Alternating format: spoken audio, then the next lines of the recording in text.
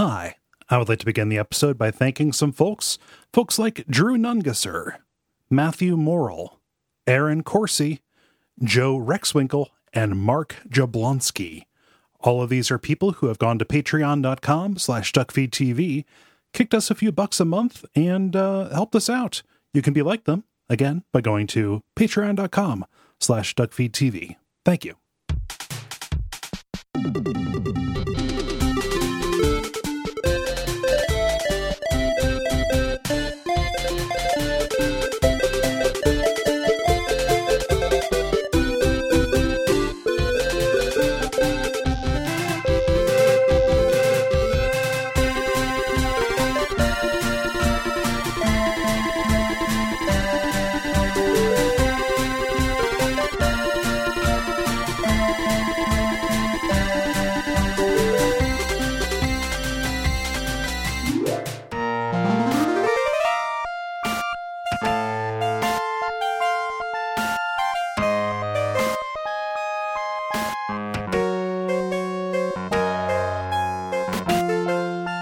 My name is Gary Butterfield. My name is Cole Ross.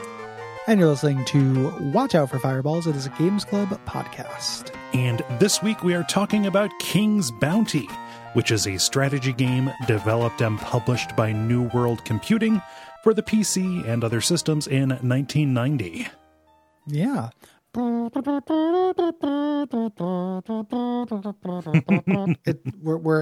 We're purely in that intolerable horn playing Green Sleeves.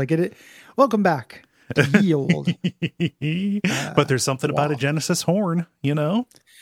It's one of the instruments it can do. More ska games on the Genesis. It kind of lined up with one of the ska waves, you know? Yeah, the mighty mighty boss rooms. Yeah, the mighty mighty mini boss tones. Yeah. This episode is executive produced by Eric. Thank you, Eric. Mm-hmm. And it's a good one. It's a weird one though. Mm-hmm. This ended up, I came away from this rather liking it. Yeah.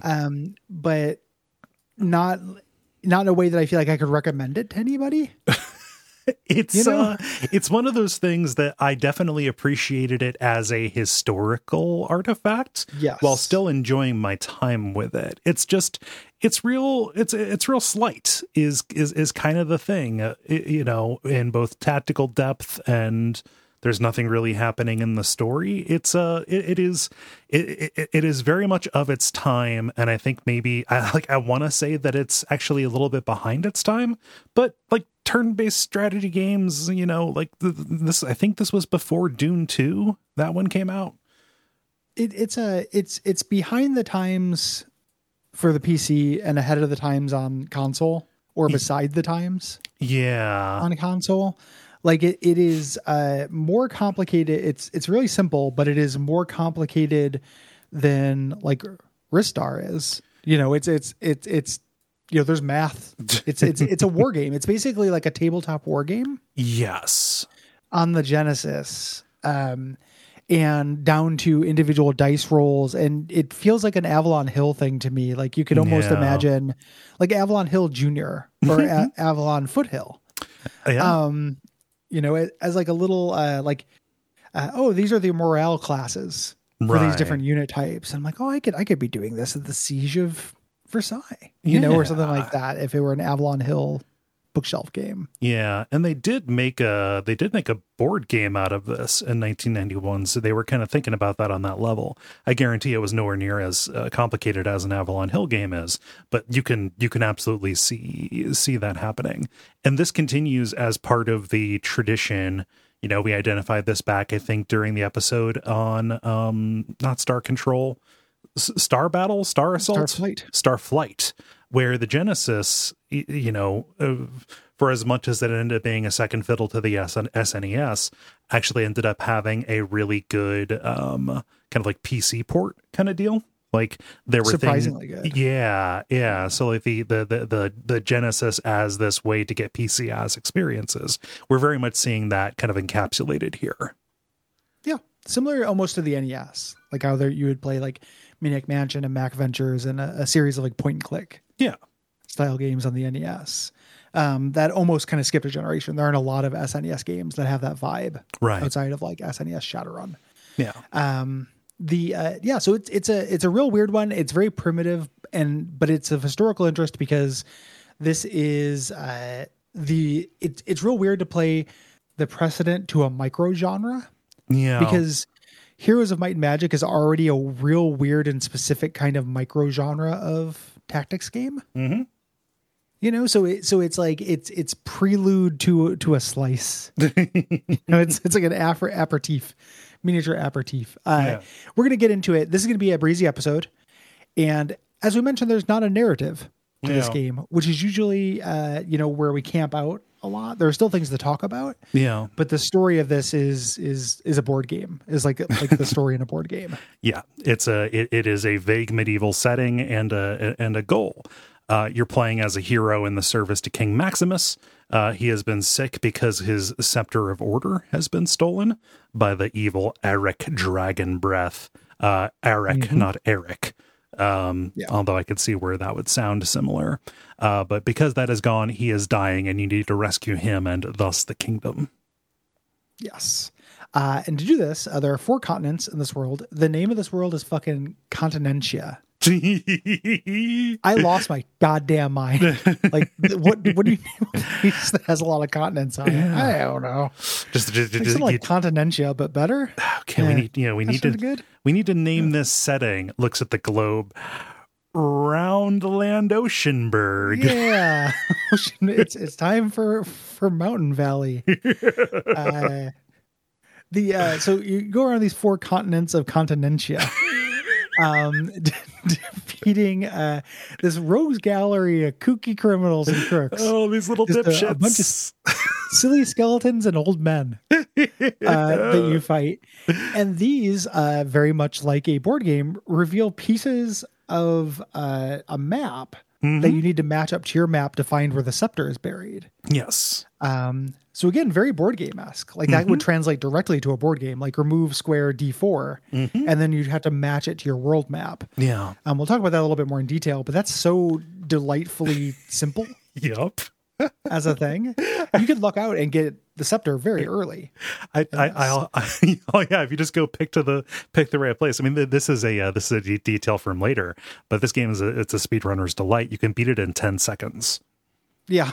Yep. It's the very good. Yeah. Like a board game, you have a difficulty limit that you select, and this determines how much time you have. So just how many moves in the board game you can make to go and fight these kooky criminals and reveal map spots. Yes. To find things. After that time limit, the king dies. Yes. And because this is a Kingfisher kind of thing, the entire kingdom will as well. Yeah, you're not going to stand up a democracy after this or whatever. The maester told him, you have exactly 400 days to live. Can you imagine? I mean, a little bit more than a year. People get told that every day. Yeah, no, I know, but exactly. Oh, with precision? Yeah. Yeah, like, because every time you did anything, it would feel horrible. Oh, feel yeah. Like a waste. Oh, man. I wasted one of my days on an Arby's. Like, it'd be that kind of thing. Like, just wait a minute. What Arby's are you going to that locks you there for a whole day? Oh, the 24-hour Arby's next to the 24-hour fitness. the 24 hours Arby's in parentheses mandatory. We got the shackles. Just imagining like, oh, I'm gonna die. I want to try beef and cheddar again, and then be like, God damn it, that wasn't it. Shots. We fucked that one up. There have been periods in my life where I've recognized where something is missing in me, and I tried to fill the hole with Arby's. So yeah, it doesn't work. You get nostalgic for it, and then you're like, oh, this is still just Arby's. Oh, it's just salty. I don't know why I keep giving Arby's the benefit of the doubt ever. Like I feel like they're gonna shape up like the Bad News Bears, and I don't know why I think they will. The thing about Arby's, they did get rid of the potato cakes, which is a shame. Mozzarella sticks. Good fast food mozzarella sticks. It's a high quality side. Yeah. Yeah. It's a side that will fill you up. Not one that I would want to spend one of my 400 remaining shots on. I have 1,200 meals left. Spend one of them on a fucking beef and cheddar? Yeah. I'm so mad at Imaginary Gary right now. All right, this is going to be a short episode, so we need at least 5 more minutes of Arby's riffing. Arby's based humor. Oh man! So we're not going to cover the generalities here at the beginning because that kind of makes up the body of the game. Yes. But we're going to cover the game's creation and then kind of get to that as the talking about the progression, the way things kind of fit together, what systems are here.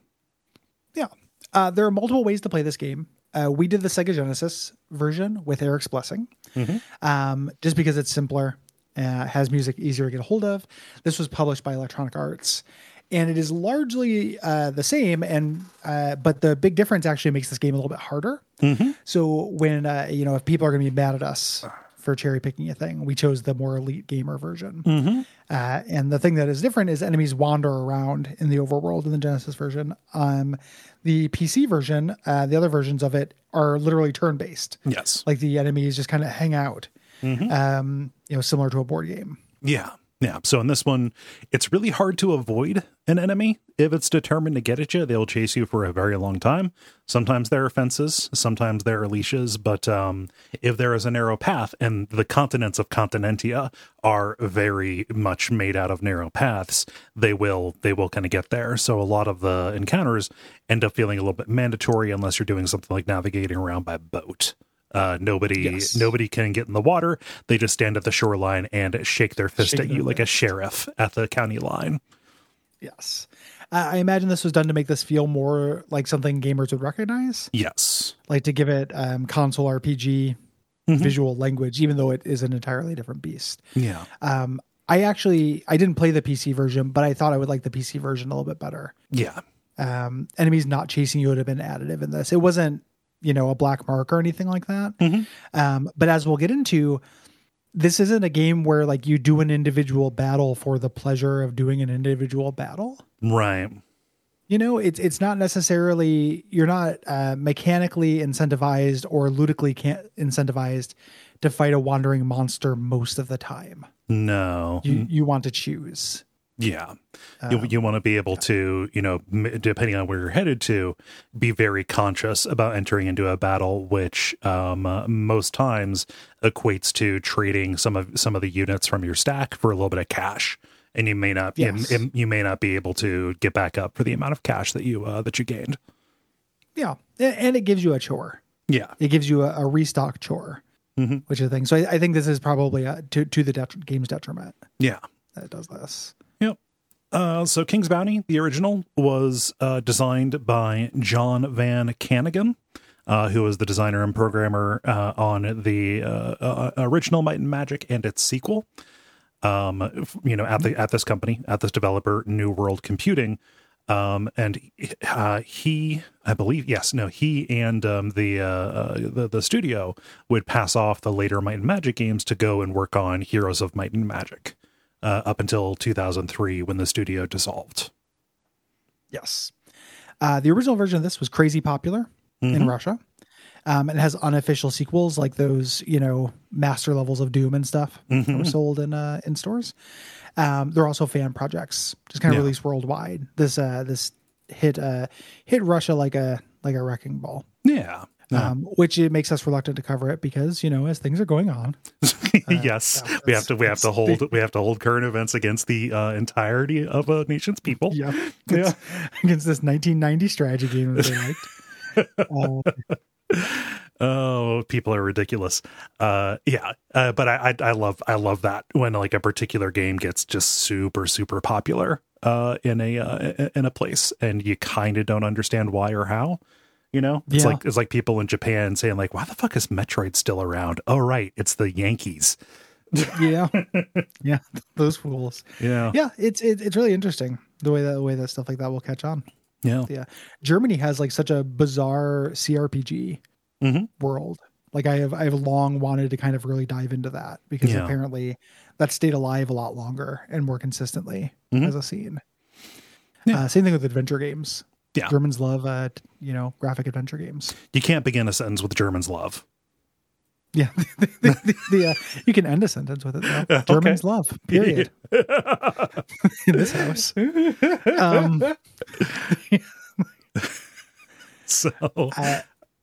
This isn't our first exposure to this, weirdly enough. Yeah.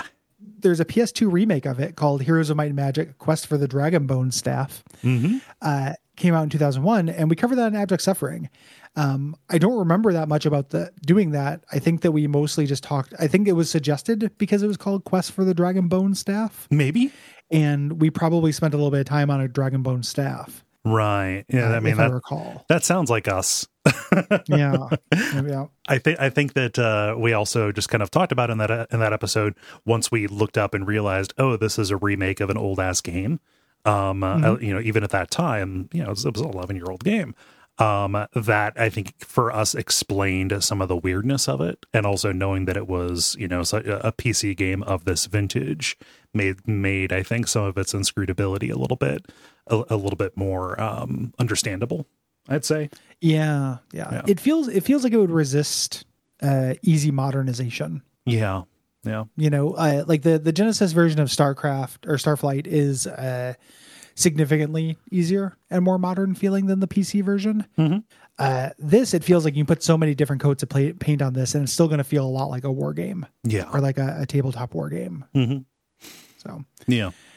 Like the battles, I think in that version, they didn't like update the user experience in terms of like explaining step by step what you needed to do, or showing like surfacing relevant information about the battles. In that those omissions make a little bit more sense here in a limited interface that you would get on something of this vintage. Whereas in the PS2 version, they had, they could have designed something that was a little bit more intuitive while keeping the core of the battles the same. A console with very explicit tutorials. Yeah. So, so this ended up having this got continued in spinoffs by 1C, and then they actually released King's Bounty 2 for 2021 on the PC. There's also a remake of this on PC. So if you search Steam, you'll find that. That's the one I accidentally attributed to this episode several episodes ago. So this franchise is still going, weirdly enough. Yeah. I'm curious about King's Bounty 2, but not enough to pay the $50 that they're charging for it on Steam. I looked up some stuff around it. Okay. It feels like, largely feels like the spirit is the same. Okay. The biggest difference that I noticed just by kind of glancing at it was the items and kind of artifacts and treasures end up feeling more modern. Like, they tell you exactly what they do, and they are percentages, explicit. Yeah. Power up percentages and stuff, as opposed to now where it's like improve attack. And like, there's two different things that improve attack. One of which, makes it so you do more damage, and one of which makes it so the random number generator works. Like one of them is a plus 50% and one of them weights the dice. Yeah.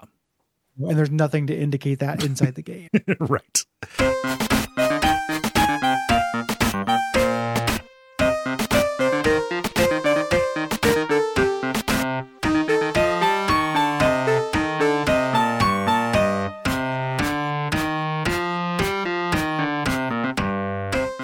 So let's get into it. It opens with a beautiful title screen and ye olden time music. And you then select your difficulty.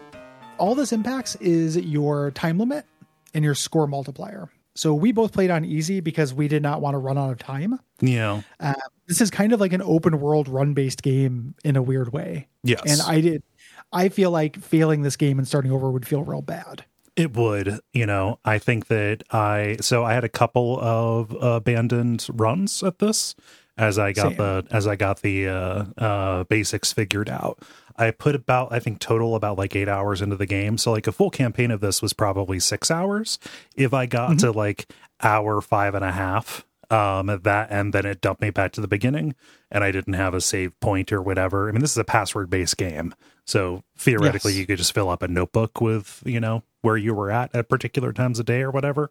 I like that would not be tenable for the show. So I just, understanding what the time limit would do, I was like, yeah, I'll trust you. I'll trust you, game that the time limit is a real thing.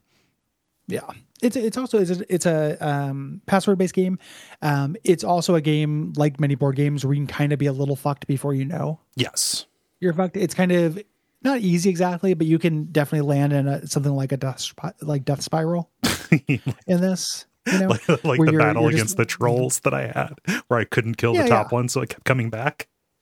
Yeah, like you just and I'm just losing units. I'm not going to make enough money to rebuild my army. I'm basically starting over anyway for this. You also choose a class in this. It shows the crew. We got a bunch of people who look like they work for Origin, like a bunch of Lord British's cronies hanging around a castle. Yeah. You know, a bunch of Shiminos.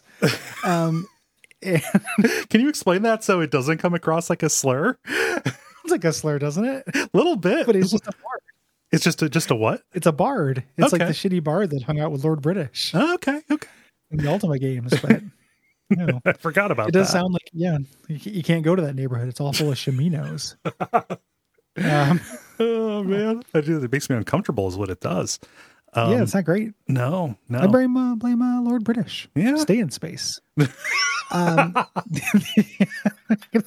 We'll get to rescue you. So this is kind of a difficulty select, even though all classes are viable. Yes. Yeah. Different ones are, different, there are different strategies, obviously, but like the sorceress is for power players, and the knight is good for, is good for starting out. We can talk about what the particulars of each of them, although they end up kind of, I think, running together to a certain degree. Everyone turns into the same thing. Yes. It's like, the path there. Yeah. The knight, has good units and has high leadership. Leadership is your build, points.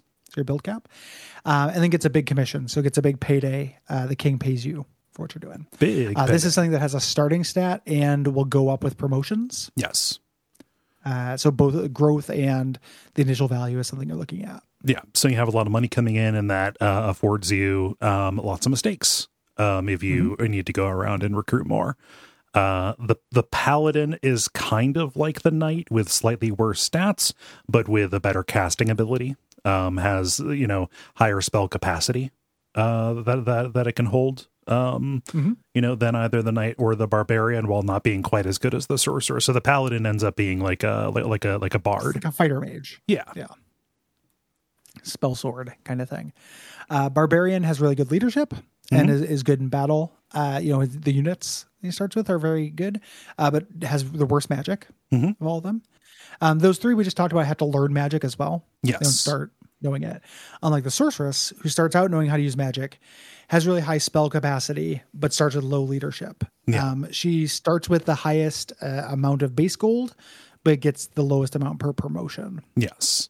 That low leadership ends up being a little bit less of a concern because you can find spells that will artificially raise your leadership and get around those shortcomings that we'll talk about later. That was that was my arc, because I started this as the knight, my false playthrough, and then once I learned magic and saw how useful it was, and ultimately like how I wanted more things to do in the battles. Yeah. I re-rolled as sorceress, so I ended up playing through this as the sorceress. Who starts off a little bit hard, but ends up becoming much more easy. Yeah. But I was just I wanted things to do. The fights are very simple in this. I ended up just going paladin, doing the jack of all trades kind of deal. Yeah, it would also be really, really good. I can't really imagine playing this without magic. Not just because, you cast magic, it's not something your units do. We'll talk about it. Yeah. But the utility stuff is just very useful. Yeah. It's like freezing units or teleporting them back across the map so they have to walk back over is like great. Yeah. The barbarian seems like the hardest one, ultimately. Like, you have incredible stats, but the fact that you are so limited on spells, I mean, I was relying on those things just so much in ways that, just broke my natural ability to surmount the numbers. Yes. Yeah. It definitely seems like that. Almost like a noob trap. Yeah. Kind of thing. And not the noob trap I have to empty out behind my apartment. All those lobies in your neighborhood. I keep on telling you. Yeah, I got a Drake sword under there. And then there's a box with a stick and a string. Meat's back on the menu, boys.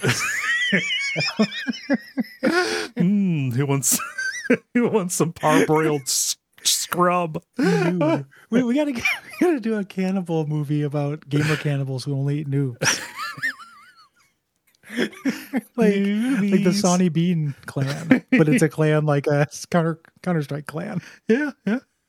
Yeah. House of 1,000 Corpse Runs, something. Yeah. I don't know. Oh, that's great. Oh, there you go. There we go. Yeah. Done.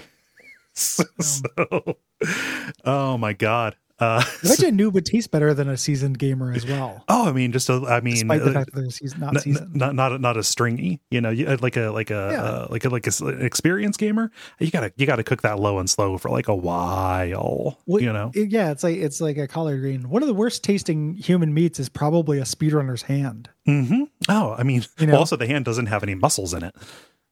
Yeah, and what muscles are there? Like what, the tendons. And it's all sinew and stuff. Incredibly sinewy and like just very stringy, just from precision, frame jabs and one frame, frame perfect jumps. Yeah. Lobie wouldn't want to hang around with one, but excellent marbling is the thing. Yeah. Oh, we have much to discuss. This is the first in a series of conversations that leads to us buying an island. we've had so many justifications for buying an island, Gary. Yeah, and hunting gamers for sport is the best one so far. Yep. But there's all those fuckers who play Rust.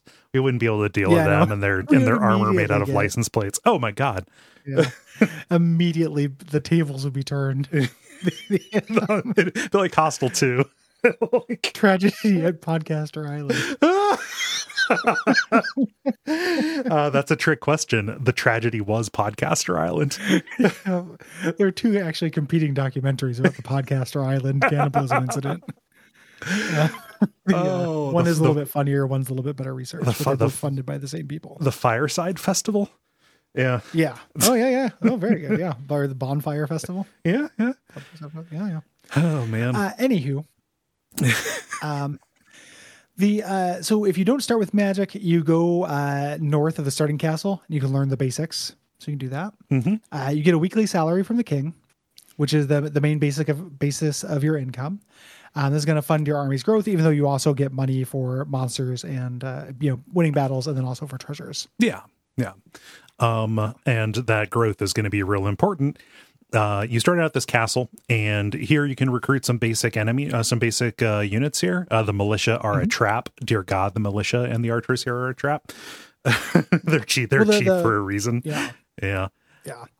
Militia are real bad. Yeah. And as are your peasants. Yeah. Generally, you want ranged units early on. Yeah. You want to find some elves as quick as you can. And to do, I had okay luck with archers. Like archers were okay as well. Yeah. To me. Militia were bad. Yeah. And this is based on your rank. We'll talk about that right now. As you can have an audience with the king, and the king's like, "Hey, I'm dying in 396 more days. Also, I can't promote you because even though you're my one hope, you have not taken out enough castles yet." Yeah. And as you rank up, you can recruit those advanced units here, but also this raises your commission and your leadership, which will let you control bigger armies, which is going to be one of the main ways that you grow. Yeah. So everything takes place on the world map, everything except for the battles. But the world map is going to be where you're spending most of your time. When you say that this is kind of a run-based game, one of the ways that articulates is that this is, open world, and some of the elements are randomized. I believe that the geography is always the same. I think that it is the locations of enemies, the locations of towns, and what spells you can buy there, which castles contain what. Those are randomized as well. Kind of making this one of those. To a degree, I think they're weighted randomization, so you're not obviously getting like Dark Lord Skeletros on Continent 1, but they're weighted and random, and obviously the location of the scepter, so you can't just walk to it. Of course. Yeah. Although I think that 10-second speed run relies on there being only kind of like a fixed number of locations that it could plausibly be. Yes. Yeah. If I recall, I watched that before we started doing the game because I was looking at the shortest speed runs. Mm-hmm. For some reason. And if I recall, that's the case. It either does that or it manipulates the RNG. Yeah. in order to place the scepter somewhere. I can't exactly recall. Yeah. I didn't have time to rewatch it before we recorded. Nice. Little under the I'm really gun. behind the 8 ball, guys. Dead Man Walking. Can't get her hands on either of this. Yeah. But yeah, on the Genesis version, like we said, everything progresses in real time. And other versions, moving a square takes a day. Moving across a desert square takes 2 days. That's kind of one of the trade-offs of this, is that movement is a little bit cheaper on the Genesis, by the by. And the time is not just your time limit. Yeah. For the game. The biggest issue is that you have to pay these units. Once a week. They have kind of a cost for maintenance they have to do. There are also different recruiting things will get repopulated. We'll talk about that. Yeah. But this is part of what made Magic so useful, is because you eventually get a time stop spell that works in a weirdly realistic. You're not realistic, but it doesn't do what you think it would do. Right. It literally just stops the world clock, and people are just like, the sun hasn't come up. I guess I don't need to get paid. I'll still do stuff, and ends up making crossing deserts and the like a lot more viable. Yes. Yeah. So you can take more direct paths. Yeah. When you just bump into structures on the map, you're kind of abstract, you're a man on a horse and you look kind of abstract. Yeah. And there are structures on the map, caves and castles and the like, they're the same size as you. You just bump into them to activate them. And there are different kinds. There are signs. They'll either give you directions, or they're signs that the resistance to the king put up. Yep. I love these. Like, you will fail! Exclamation point! Exclamation point! Oh, shit. Head west for your doom. Oh shit, man! No, not my doom. Be good. Yeah. Anything but my doom. It's very good. The main thing you're doing early on, the structure of this is very like Starflight. Yeah. The same way, like, you could just go to the best planet of the system and mine. The thing you're doing here is basically avoiding enemies and going to treasure chest. These are just kind of like little community chest cards. Yeah. Basically, that you can find. Generally, you'll find gold, which you either keep or you distribute to your army, which raises your leadership. That's almost always what you want to do. Yeah. And it's also what makes the sorceress playable. Like, you start with that low leadership, but if you're just going on, trying to sweep for treasure chest, if you get some high rolls in that, you can raise your leadership right away. Yeah. Yeah. And the trade-off, ultimately everything kind of comes down to leadership as the mana resource. Yes. So if you trade away for, like taking leadership in these little games is, or on these pickups is the long game, right? Because if your leadership is higher, you can recruit more, win battles more easily, and thus suffer fewer losses that will cost you less money in the long run. Yes. Yeah. It's building nuclear power stations in SimCity. Yes. Yeah. Or transit. It's do you take the payouts? Do you take the lump sum, or do you do what the OG bosses do and give all the money to your haters so it'll motivate you more? Yeah, exactly. It's a game about wealth redistribution. You can also find mineral deposits. These raise your salary. So you claim them for the king. He gives you a slice. You can find map fragments. Yep. So again, you have this, again, like a grid-based map with a bunch of just kooky creeps on the front. And as you beat them, it flips over and shows what map tile is under there. Yeah. You can also find these in the world map. Yeah. You'll find teachers who will raise your spell capacity. This is important for any of the non-casting, although I assume for the caster, for your sorceress, that still ends up being useful because the spell cap does end up being a little bit of a bummer. Yeah. Yeah. Still always useful. Yeah. And then you can find artifacts. Artifacts are amazing. These are like trinkets that give you a passive upgrade. And they're very meaningful. So it's things like, again, I mentioned this weights your dice rolls. This, can go as far as like doubling your capacity or your the amount of spells you can have. My favorite one is the one that gives you a slight discount on renting ships. Not a slight, it cuts it in half. Well, it's a big discount, but it's also, that was never a huge, like, compared to the thing that allows me to do plus 50% damage for the rest of the game. Yeah. Or take half damage to all my units. There's one that's a coupon. Yeah. It's a club card. It's incredible. Yeah. It's a coupon for something you rent. It's something you buy, and it's an artifact. Yep. Can you imagine finding an ancient artifact that gave you half off renting something? It's not even a coupon. It's the anchor of Admiralty. So Yeah. like you just roll up to the boat rental in town, and they'll say, "Oh, that'll be 500 gold per week, please," and then fetch me the case, and you open it up. Yeah. It's like, sir, yes, no, please, let me give you the boat that won't sink. A Diners Club card, yes, sir. Yeah, it's very funny to me. But these are really good, and you want them. The earlier you have them, the better. Yeah. It's just going to make everything easier. So you want to beeline for these as best you can. Yes. Yeah. So towns are places you're going to want to go for a few different reasons. The first one that is presented to you is to gain intel on nearby villains. They will tell you like roughly like, hey, here's what the villain who is who we are under, what their army is made up of. So giving you a little bit of a sense for how much you should be trying to grow your army to match up to them. Yes. Yeah. Even though you don't, part of the game is getting the context of what all this stuff means. Yes. So we're playing this in 2022 when you could look all this stuff up. Back in the day, this would have been really mysterious. Yes. They even do it. They don't tell you numbers. They do like a bunch, a collection, an overwhelming number, a horde. And you have to kind of figure out what that would mean. In addition, you have to understand what's more dangerous, a gnome or a druid. Yeah. The answer may surprise you. Yeah. So it's kind of limited use as intelligence until you start kind of correlating your facts together. Yeah. You're going to want to write this stuff down.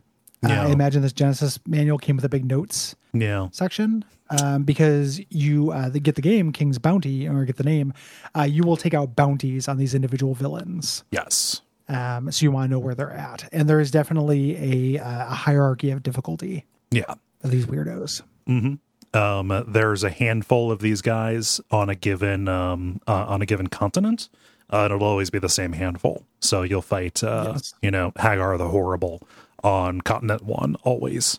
And the Wizard of Id always, on the third or fourth. Right. The guys, the peasants are revolting. Yeah.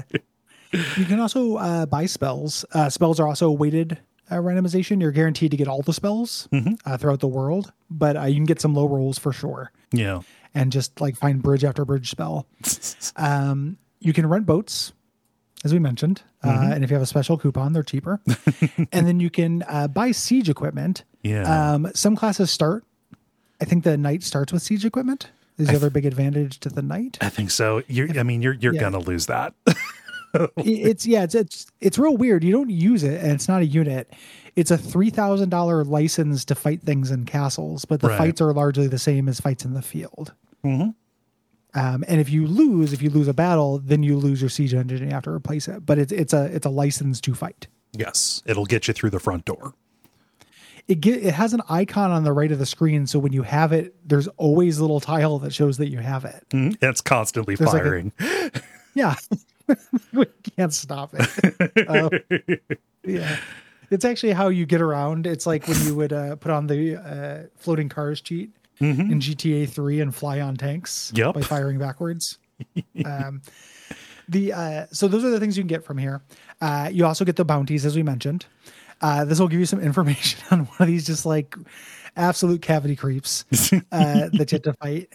And they give you a reward. You have the bounty will only be active for a certain amount of time, and you get a reward just for fighting, but you'll get a bonus reward for doing these bounties, in addition to being able to take castles, which you need to be able to be promoted. Yeah. You also torture the weirdo for his piece of the map square. Yes, he will hand it over. Can I give you some facts about some of these bad boys? Yeah. I'm glad. I'd rather have some facts about the bad boys. I didn't want to talk about all of them because there's an overwhelming number of them, and they definitely blur together. They do, and they have I believe fixed armies or whatever. But because of the way the battles work out, that ends up not necessarily being as as big of a deal as you would think. It is just slowly progressing difficulty. Yes. Yeah. Tell me about these kooky perverts. Yeah. Well, Hack the Rogue. He's wanted for conspiracy against the crown and grave robbing. There's a big conspiracy. A lot of people are wanted for conspiracy against the crown. Dread Pirate Rob is wanted for piracy in the Pond of Peril. This is nowhere. You cannot visit the Pond of Peril. It's just where Rob is. Ragface, which again sounds like a horrible thing. He's just a green face zombie man. Rindalus Drybone is the king of the undead. That's his crime, being the king of the undead. I love that. Oh, yeah. Very good. He commits Regia. Committed Regimort. Like he's Regimort. He's just a dead king. You can't have a dead king. Come on. Yeah. Oh man. Yeah. So I just like nothing is as funny as the portraits on these things. Just like when prime icon fodder. Oh yeah. Like if AOL Instant Messenger were still about, I would certainly be an animated version of one of these little nerds. I don't like the icon for Baron Jono McCall. It feels like a little bit like an anti-Semitic caricature. But many of the others, I mean, Rindalus Drybone, come on, or Bargash Eyesore, the green bearded Hulk or the blue bearded Hulk. Yeah, leave that Hulk alone. He's a good boy. Hey, children. Yeah, teacher. They're great. Yeah, and the map screen where they're all covering their individual squares. It's like a alternate beautiful universe. Guess who? It's really wonderful. I want flashcards to memorize all these guys. They're very good. Yeah. When you're out, you look for castles. This is usually where villains are holed up, but sometimes just monsters are hanging out there. They're doing a mash or a bash. Thousands of peasants. When you see the monsters on the not on the world map, but in the battle, they're just doing a 2-frame like an oscillating 2-frame animation, so it does look like a dance party. It's great. and they're just, everything is full of like, I spent a lot of time playing this game just smiling going, oh, it's another mixed grill. Like what if, here's 900 peasants, 20 fairies, 1 dragon, 6 vampires, and 14 gnomes just hanging out and dancing. And 49% peanuts. Yeah. Yep. Just 18 cowboys wanting to be fucked. 18 cowboys looking to suck. That's a Ram Ranch. That's not me just. Gotcha. Yeah, that's talking about cowboys. But it's got big Ram Ranch vibes. Like you keep running into Ram Ranches and they really rock. Yeah. Love those castles. But yeah, you want to go and beat those castles. We'll talk about the advantages that we get there when we talk about building your army.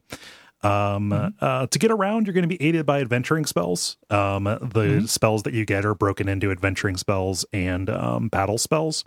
Adventuring spells, there are some low cards, like you said. The bridge is, only a little bit useful, not really. But there are some that are real useful. The ones that let you can control your army. The instant army one is pretty good depending on your rank. Raising your control is really good, so you can fight with stuff beyond your means. Yes, you can have things above your means generally, but then they don't follow orders. Right. So there's nothing that stops you from doing it other than that. And then being able to fast travel, obviously really useful. This is great. The clone spell ends up doing a lot of work. That's a battle spell. That is a different categorization, but it's still a meta spell. Yeah, you use it in battles because you go and you fight weak battles, so you can clone for big battles. Yeah. When you're in battle, so we get this battle interface that is pretty bare bones. Yeah. You don't really know what to do. You want to read the manual. To kind of see the tables and kind of see what to do. Yeah. It is turn-based and a grid. With your guys on the left and the enemy on the right, except you're in a castle, then your guys are on the bottom and the enemy's on the top. Yeah. And this grid has natural obstacles on it, so there are mountain tiles and forest tiles and the like. And each of your units actually represents a stack of units. Yeah. So you'll have a single archer icon, but it'll have 89 under it. That's not a health meter. That's the number of archers you have. Yeah. And each of those individual 89 archers has their own health, although the top one on the stack is the first one, is the only one that takes damage, right? Yes. Big stacks do more damage and can ultimately take more, but as a stack is diminished, it has the its damaging ability goes down, right? Because you don't have the multiplier going on. So there's a little bit of a poor get poorer kind of thing happening here, just kind of all around. So like we said, your attack power is, your unit type, the number of the units, and then also their morale. This is a system that is just not explained. Not at all. Yeah. Each individual character has a morale class, A through E. And there is a little chart in the manual that shows if there is high, medium, or low morale based on the combination of like the units in your army. So like, I'm not sure if this is an actual example, but say like dragons don't get along with demons. And so if you have a dragon stack and a demon stack, they would have low morale and they would do less damage. They do half. Yes. It's like minus 50% or plus 50%. It's huge. Enemy units come from like I think 5 or 6 different clans. Yeah. So think like kind of colors and magic, but that is not does not correlate 1-to-1 with their morale group, weirdly enough. Yeah. So at first I was like, oh, this is encouraging you to pick a clan, similar to an Inscription or Magic the Gathering. But it's really not. It's encouraging you, like some of them are intuitive, like your human units aren't good to party with a bunch of ghosts. Mm-hmm. But some of them, when it starts comparing, like what does a dragon think of a fairy? Like, I don't know. I haven't asked him. This version of Family Feud is weird. It's extremely weird. So you have to look at the chart there. This is where a lot of the kind of min-maxing comes from. Yeah. And a lot of kind of speed governors on your min-maxing. Mm-hmm. You can make a really overpowered army, but you can't just make an optimal army because if they don't get along, they're not effective. Yeah. There are some units in the different morale groups who are exclusive, but like they're also equivalents. So I think that orcs and elves don't necessarily get along, but both of them are ranged attacks, right? That both of them are archers. Yeah, similar. And there are minor differences between them. There are a lot of different units in this game. Yeah. So there will be very kind of small bits of articulation. Like these units do the same damage, but this one is slightly hardier, or this one can move 2 spaces, et cetera. Yeah. So your stacks of units have a certain amount of attack power, which is based on those numbers. We mentioned all that morale. When your stack is attacked, or you attack another stack, a certain amount of damage is done. This damage starts at the top unit and then will go downwards, overflowing. If you have played Magic, think Trample. Mm-hmm. You have 10 2 HP units and you take 5 damage. It does 2 to the first unit, 2 to the second unit, 1 damage to the third unit. Yes. Yeah. And that proceeds until a stack is gone. Notably, you do not fight any units that you cannot get a hold of yourself, which is actually pretty important to this, because you get to see how they move and stuff like that. Different units, one of the biggest ways that they can differ is their different movement rates. And honestly, managing mobility is kind of the only tactical decision you're making in this. That and spells. Yep. Because you're technically making a soften up with archers. Yeah. Before engaging a melee tactical decision, but that's such a rote decision that is true in every tactics game. Mm-hmm.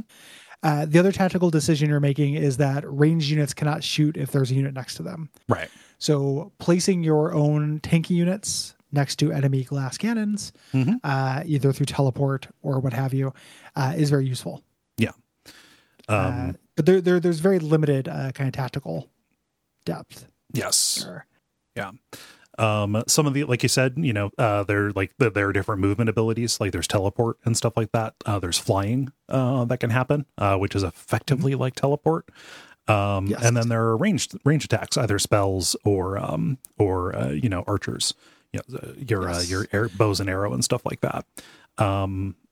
Yeah, and then like some subtler stuff like trolls. If you don't kill a unit, the top unit, then it will recover back to full at the end of its turn. Yes, Yeah. not the individual, not the stack. Mhm. You mind the for each individual troll. Yes. Well, archers have an unlimited number of shots, whereas different spellcasters will have a certain number that they can do. Archers have limited shots. Oh yeah, you're right. That is what I was. It's higher. They have a less limited than casters. Yeah, it'll Yeah, be it's like limited. casters will have spell charges in the single digits. Archers will have arrows, or I guess volleys, because we're dealing with a stack. They will have those in like the tens. So Yes. 12, 12, 15, 18. It's very rare that I ran out Yeah. with archers. One of the coolest units are Ghost. Did you Yep. fuck around with any Ghost? I didn't. I mostly did. Oh wait, is it the ghost that revived to the peasants, or is that the zombies? It's the Ghost. It's the ghost. So I did fuck around with ghosts. Yeah. Yeah, they're real neat. Like every unit they kill, they gain a unit. Mm-hmm. So they're turning their enemies into Ghost. But once a month, there's Week of the Peasant. Mm-hmm. Which hell yeah. And all your ghosts turn into peasants, and it becomes this huge drain on your army. Yeah. Because they're expensive to feed and they're a garbage unit. So it automatically, like, it's really interesting. It's probably the most complicated, unit thing, because it'll grow on its own. Mm-hmm. As a thing, you don't need to do anything. And then all of a sudden it becomes this financial burden. It's a real interesting, like, short-term gain. Yeah. You gotta get to a castle and garrison them right away. Yeah. Dragons are immune to magic. Dragons are very powerful, but you can get them. Demons have a chance to do like half a stack. Yeah. They have a 10% chance. You can't change this. Like a critical. But if they attack you or you attack them, they can cut a stack in half. Yeah. So demons are also very powerful. Yeah. And you want them, and you don't. I believe demons, like any of those flying ones, you have to wait until the fourth, the fourth island to get a lair where you can recruit them. I didn't get one before the fourth island. In reading about it, my understanding is that some of them can appear in Island 3. Like they're weighted dice rolls. Like they're, it's things where it has a mostly. Yeah. But depending on the roll, you can get them earlier. Mm-hmm. So yeah, there's a little chaos. Yeah. But there's a bunch of different vampires are also really good. Vampires heal the damage they do. Nice. Yeah. And that is barely it's not explained in the game, and it is barely explained in the manual. Yeah, a lot of the stuff was through looking at GameFAQs and a wiki to learn this stuff, because you do have to read the manual to play this basically, or listen to this episode. But it's not very well explained. Yeah. So turns play out. First you move, and then you commit your action. Depending, attacking will end your turn there. Or you can just wait, and that will make your next turn kind of come around. There's kind of a natural, there's a natural initiative, kind of thing that happens here. Yeah. And the tactics are very limited. It has some of the same rhythm in terms of like replenishing your army, similar to Dark Omen, but the tactical depth of it is just so much more shallow. Yeah. We mentioned softening up with archers, getting things next to enemy archers, wearing down high value units. It's all absolute basic tactic stuff. Yeah. There's a little bit of additional shade that happens with spells, as we mentioned. You have a lot of direct damage spells, which are very useful. You have Turn Undead just for undead, but then you have Fireball and Lightning Bolt. Very good. You can freeze enemies in place, which, you lock a melee enemy in place. It can't do anything. The thing I ended up using, ended up relying on a lot was Clone. Yeah. Because you do that in a battle to give you a boost, but also you do it to get units for free that are expensive units. Hey, free gnomes. Yeah. Free dragons. Yeah. Free demons. Near the end of the game, I ended up using that a lot. Yeah, because the spell is cheaper than going and recruiting a stack. And also, when we talk about recruiting, you can only recruit a certain number per month, right? Yeah. Well, and you have to find them. So that's in the, we'll talk about that in the overworld section, but there's a little bit of a luck of the draw whether you're going to run into a cave that is chock full of dragons that are willing to work for hire or not. Yeah. I want to go back to a degree as we're talking about the tactical tactical decisions that you're making. We talked about movement being a big deal. Castles end up being harder to. I found them to end up being a little bit harder, not just because of the enemy units. Right, you're often going to fight bigger armies of tougher guys there, but because of the lack of obstacles to arrange around and set up like miniature kind of reminiscent of choke point kind of deals there. You can use those to your advantage there, but also because the grid is wider than it is tall, fighting from bottom to top is actually more difficult than fighting from left to right. Enemies will be closer to the enemy. Yeah, enemies will be on top of you quicker. So, if you start out, like there's no way for you to directly impact what order and like where your units will be placed when they deploy. Like I couldn't find the rearrange armies kind of thing. So like if you have your glass cannons at the front, the first couple of turns, as you try and maneuver them around, may end up screwing you.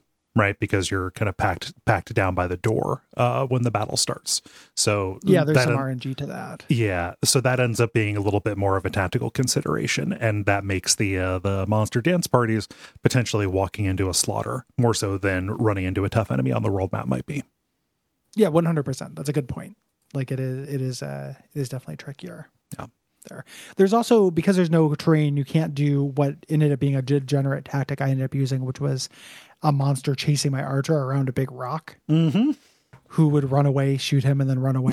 It's like cheesing a boss in Dark Souls. It's incredibly Elden Ring. It's like one of our like Elden Ring things that I've done in a video game recently outside of Elden Ring. You can't do that. So they're definitely more difficult. I think that the idea is that for the castles, it really just breaks it down to unit composition. Yeah.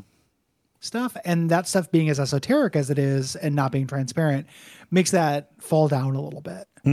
For me, it's not quite as interesting because it's hidden knowledge. Yeah, a lot of the times, and even if you have that knowledge once you've used the unit, you don't have it before you've invested the resources in it and such. Like you really get a sense that you and I did a couple of failed runs at this before we actually made it through. I got the sense that if you were to buy this game on Genesis and play it when it was contemporary, you'd have a lot of failed runs. Oh my God. Yeah. Like you would just play it kind of over and over, making 5% further each time until eventually you got it. We just had enough resources. Yes. To not have to build an absolute body of knowledge. Yeah. From scratch. This is just one of those games. It feels like, this wasn't something that you would play with the console on the floor, sitting there cross-legged. This is a game that like the dad would come home and put on a smoking jacket and go into a wood paneled den, to play this instead of talking to his wife. This is after dark. Yeah. This is a game for daddy. Like this would be in the leather case along with all the Atari porn games. Yes. So when you win, the enemies are either dead or sometimes they can just kind of surrender. There's also a morale system in this game, weirdly enough, that is also not explained. But you gain gold in proportion to how well you did versus the difficulty of the battle. So how many units you lost and everything, and whether it was a stop. Yeah. Or not. And then, like we said a little bit earlier, it may or may not be enough to, recoup your losses. Right. Yes. Which can then set you back on the curve. You have to go seek easier battles to gain money, to rebuild your army, to try again against the hard battle. Yeah. So you build your army by recruiting at layers. Like these are not, it's not like a, dungeon keeper layer or a gauntlet layer. That's just the category of building that you find. And these are broken down into categories. So there's, forest layers and cave layers and your ruin layers and things like that will determine, what family of units you're going to find there. Yeah. So you go into a cave to find, dragons or giants, trolls, but you go into a forest thing to find gnomes and elves. Yes. You can also recruit by enemies instead of cool thing is enemies can walk up to you and ask to join you. Yeah. Which I like as an alternative to running away or just making me fight a really easy enemy. There. And then these get replenished. So you go to a cave, you pick up all the dragons that they have. You have to wait around for Week of the Dragon to come up on the calendar, and then all those dragons will come back. Yeah. This is weirdly announced to you, you get a little splash screen, and it's with all your financial stuff. Uh-huh. Which makes me think the comptroller is doing it. I'm imagining him at a lotto cage, picking out a ball with a little picture of a dragon and letting all of the dragons give birth at once. 3, 2, 1. Push. Just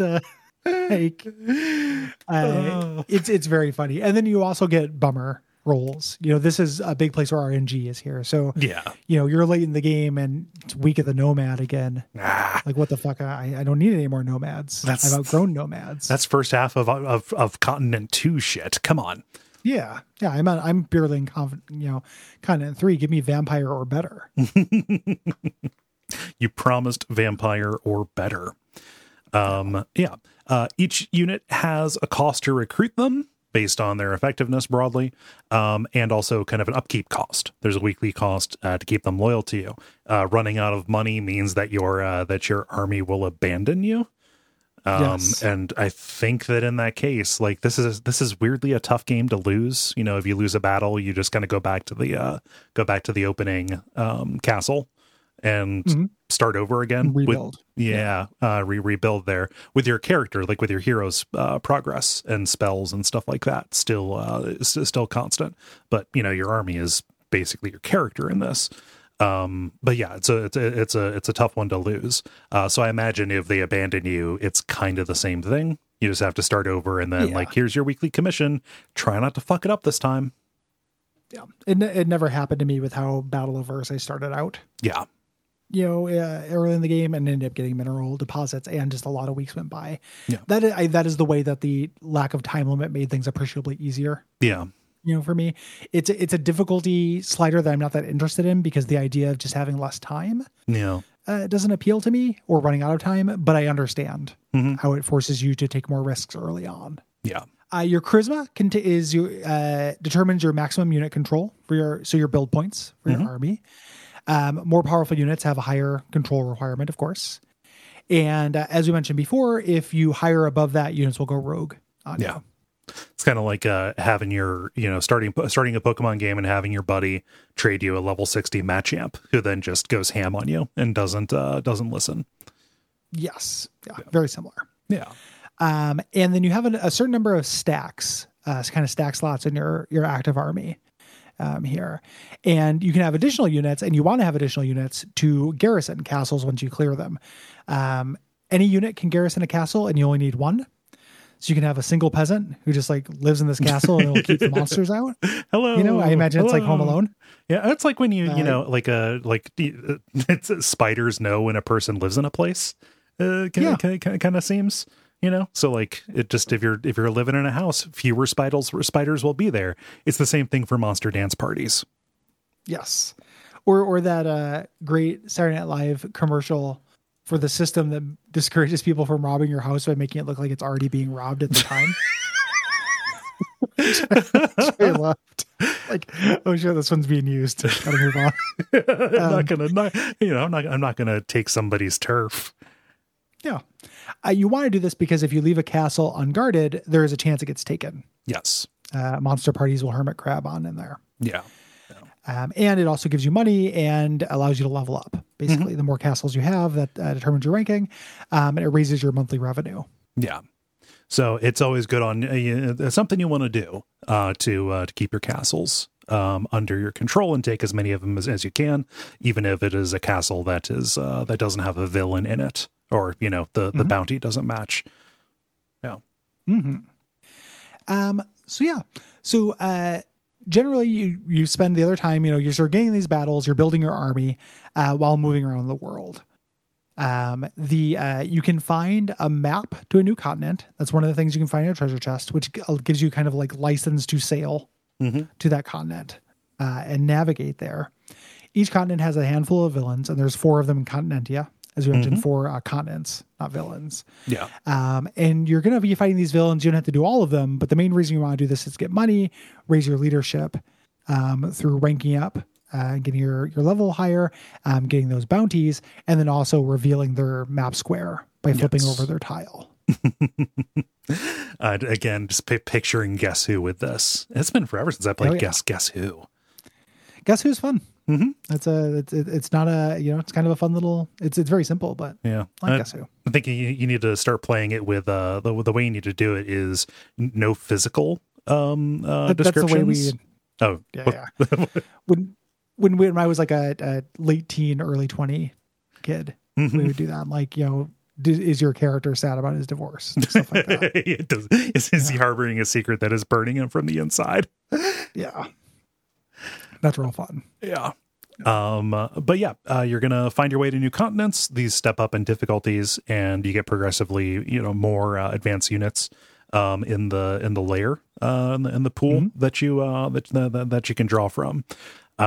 Something that I figured out pretty early on is I wanted to play this.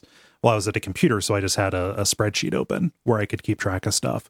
But like keeping track of which villains are in which castles, keeping track of which towns sold which spells, and keeping track of the coordinates, because you can look at the map and see the coordinates, what tile you're on, the coordinates of the different layers, so I can know where to go back to. All of that is stuff that is not surfaced by the interface of the game. So, if it ends up being the Week of the Dragon and you want to fill back up on dragons, knowing immediately where to go is a pretty big deal. Yeah. Yeah. It's I feel like you're meant to. Yeah. To do that.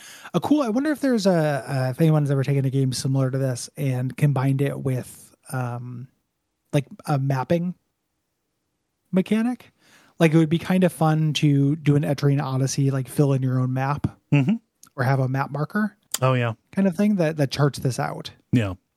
I imagine the remakes have something like that. And if not, it's a good idea. Yeah, I agree. Yeah. Each continent has a step up in difficulty of monsters, as we mentioned. And you're just going to kind of move through these again towards that end goal. Yeah. You want to get a powerful enough army to continue to flip over map tiles. Yes. The cheesy way to get through this is to dash through the islands and recruit a flying creature. Garrison everybody except that flying creature, and then just go and pick up the artifacts. Yes. You may fly on the overworld if you only have flying units. Yes. In your crew. Getting those artifacts, obviously, big leg up early on. Yeah. Then you can, you buy spells that raise your unit control, or you can do this. So you can take really ultra powerful armies into castle fights. It's not sustainable. Ordinarily I can't control, 30 dragons, but I can now because I've got a temporary buff to my charisma. Yeah. It will follow me for now. So you can get through that battle and get yourself those upgrades and just kind of churn through getting all of your map pieces. And I like how you can win this without all the map pieces. I went and got them just because it felt like it would be a good thing to do for this episode. But like, you can totally identify, and it reveals a screenshot of the game. Basically, you want to go to the specific tile that is marked here, like in this valley that is shaped kind of like this. Yeah, it's a really neat way that RNG can play into it. It would be cool if the difficulty mode you chose played into that as well. Like if you're playing on hard, it gives you a more anonymous piece of geography. But it's really neat. Like you're like, oh, that specific shape on that, it activates like jigsaw puzzle. Yeah. Part of my brain, like, oh, that specific shape of coastline. That's in 2 different places. I need one other little piece of context. Oh, there's forest here versus a desert. That's it. I can look at my continent map and say like, oh, this is a likely candidate, go there. Like once you figure it out, it only takes like when you select the option to search an area, it only takes like a week of time. It's like a week or 10 days or something like that. So it's not a huge deal to get through. Yeah.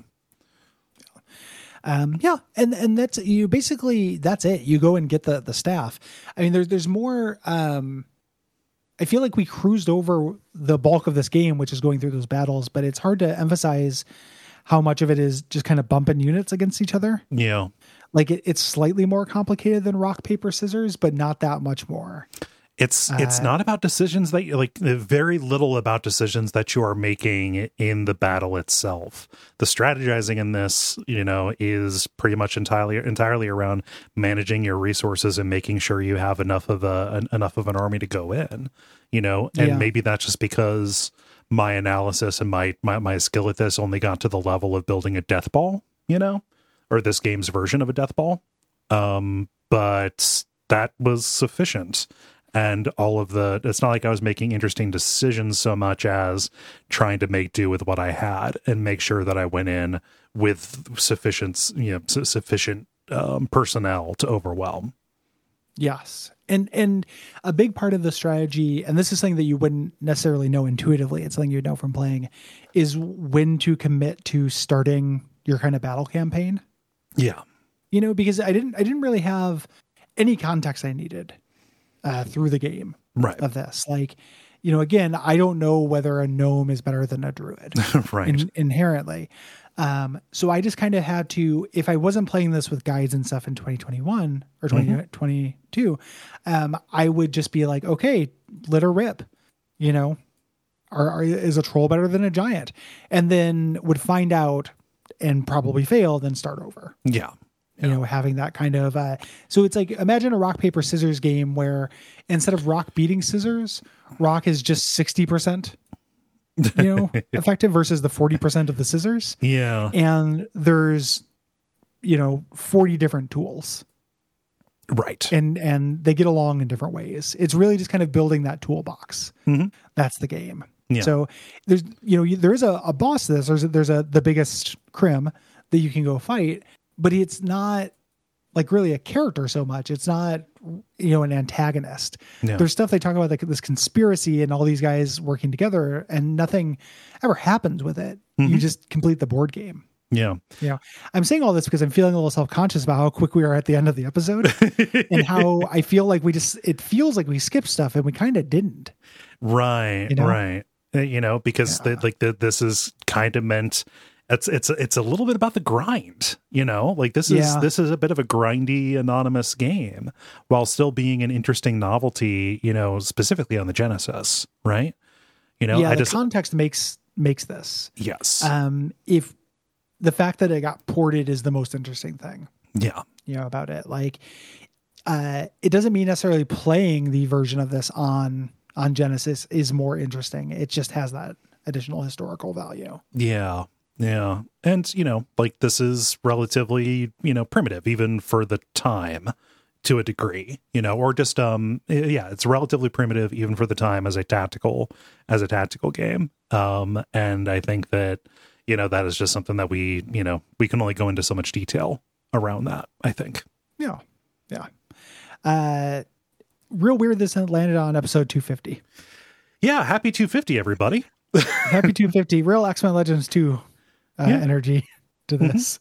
A momentous game. There is an ending. You get the, you find the map spot, the correct map spot. You dig up, you get a picture of this king's staff. Mm-hmm.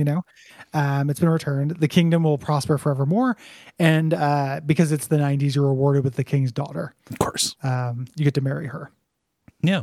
Yeah. Which is real progressive if you're playing as the sorceress. Yeah, exactly. Surprisingly, like in my land. Yeah. The Continentia, the gay marriage Continentia. Good for them. Yeah. Good for them. And that's kind of it. Mm-hmm. There's the game. Yeah. It was neat. It's neat. Pretty fun. If I had run into this as a kid, like played this at the time it come out, I probably would have lost my mind. Yeah. Like this would have been really, really cool.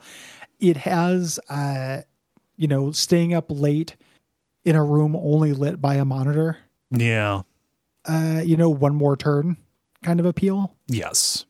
To it. Just like, I'm just going to take this one last castle and that'll be my time to go out on tonight. Yeah. And then, just one more, because that castle gives you some resources to then go and improve your army. Or maybe you rank up and you can have a bigger army, things like that. Yep. Yeah. And that's King's Bounty. That's King's Bounty. Thank you, Eric. Sorry the episode was kind of short. Yeah. Good game. Just pretty slight. Yep. Pretty simple. Yeah, I don't think I have anything else to say. Neither do I. If you have things to say about it, what should they do, Cole? They should go to duckfeed.tv/contact as you're hearing this. If you're hearing this on the early feed, you have a few days. The deadline for thoughts on March's games is the 15th of March. Beware the 15th of March, as they say. And March's games are Inscription, Ultimate NES Remix, King's Bounty, and Until Dawn, which is our premium episode. Yeah. All I could think of was Amnesia, a deadline for thoughts, but thoughts spelled the other way. Oh, of course. Of course. If you have things to say about next month's games, which are The Shrouded Isle, the Charles Entertainment Cheese franchise of fun centers and animatronic horror shows, or Deathloop, hit us up by the 15th of April. Yeah. Once again, at duckfeed.tv/contact. If you have thoughts on multiple games, please write them as multiple responses. That just makes things easier for us. If you like this show, if you'd like to either sponsor an episode, or if you just want to get more episodes or get episodes early, or get whole different shows, go on over to patreon.com/duckfeedtv. We really appreciate it. We think that we provide a lot of value for that.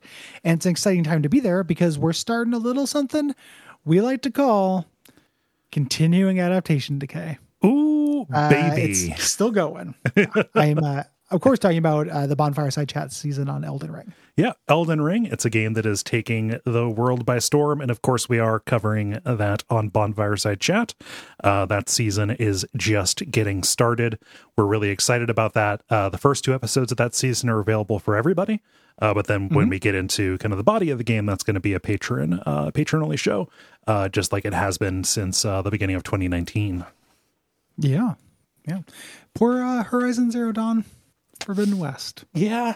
Just, I forget bad timing. I forget who I saw. I think it might have been Sean who posted this. Like, oh yeah, for Horizon 3 is going to come out a week before Elder Scrolls 6. Yeah, just something just coming and just obviating you completely. Yeah, Oh well, just, eating your lunch. It's fine. I'm happy you're in a pig and shit to be in the lands between. Yeah. It's exciting time to join us, though, is the point. A lot of new people coming into the Slack, a lot of new people coming to the Patreon. Come join us. Yeah. And hang out there. It is a cool place to hang out. Yeah. We have made changes to the Patreon here in the back end, the way things are delivered. Check out those posts to see the details. But the biggest change is early release is on its own feed now, as opposed to being mixed in with the premium stuff. And premium stuff, you have the option to get things kind of on a per show kind of basis, individual premium show feeds. There's some technical difficulties with that I'm actually working with our content management system. We're working with our podcast host to get those worked out. But that should be improving here pretty soon. But if it doesn't work, you have fallback options. Yeah. Thank you for your patience around that. And, if you're listening to this, and please take a moment to read the documentation stuff that we wrote. Please. If you join us, we do not have time to field every individual question, especially if it's something that's offered or answered in the FAQ, basically. Yeah. So not to turn into everything I hate and be like, don't make me tap the sign. The Hawaiian bread rules tweet. God, that's so like, good. I tell you to read the rules, but I'm sure you read them just to break each one of them. Oh God, that was a very well observed post. Yeah. Not to do that, but please do read them first. And that's probably about it. I think so. Yeah. What should they watch out for until next time? Watch out for that castle full of undulating dipshits as a dance party.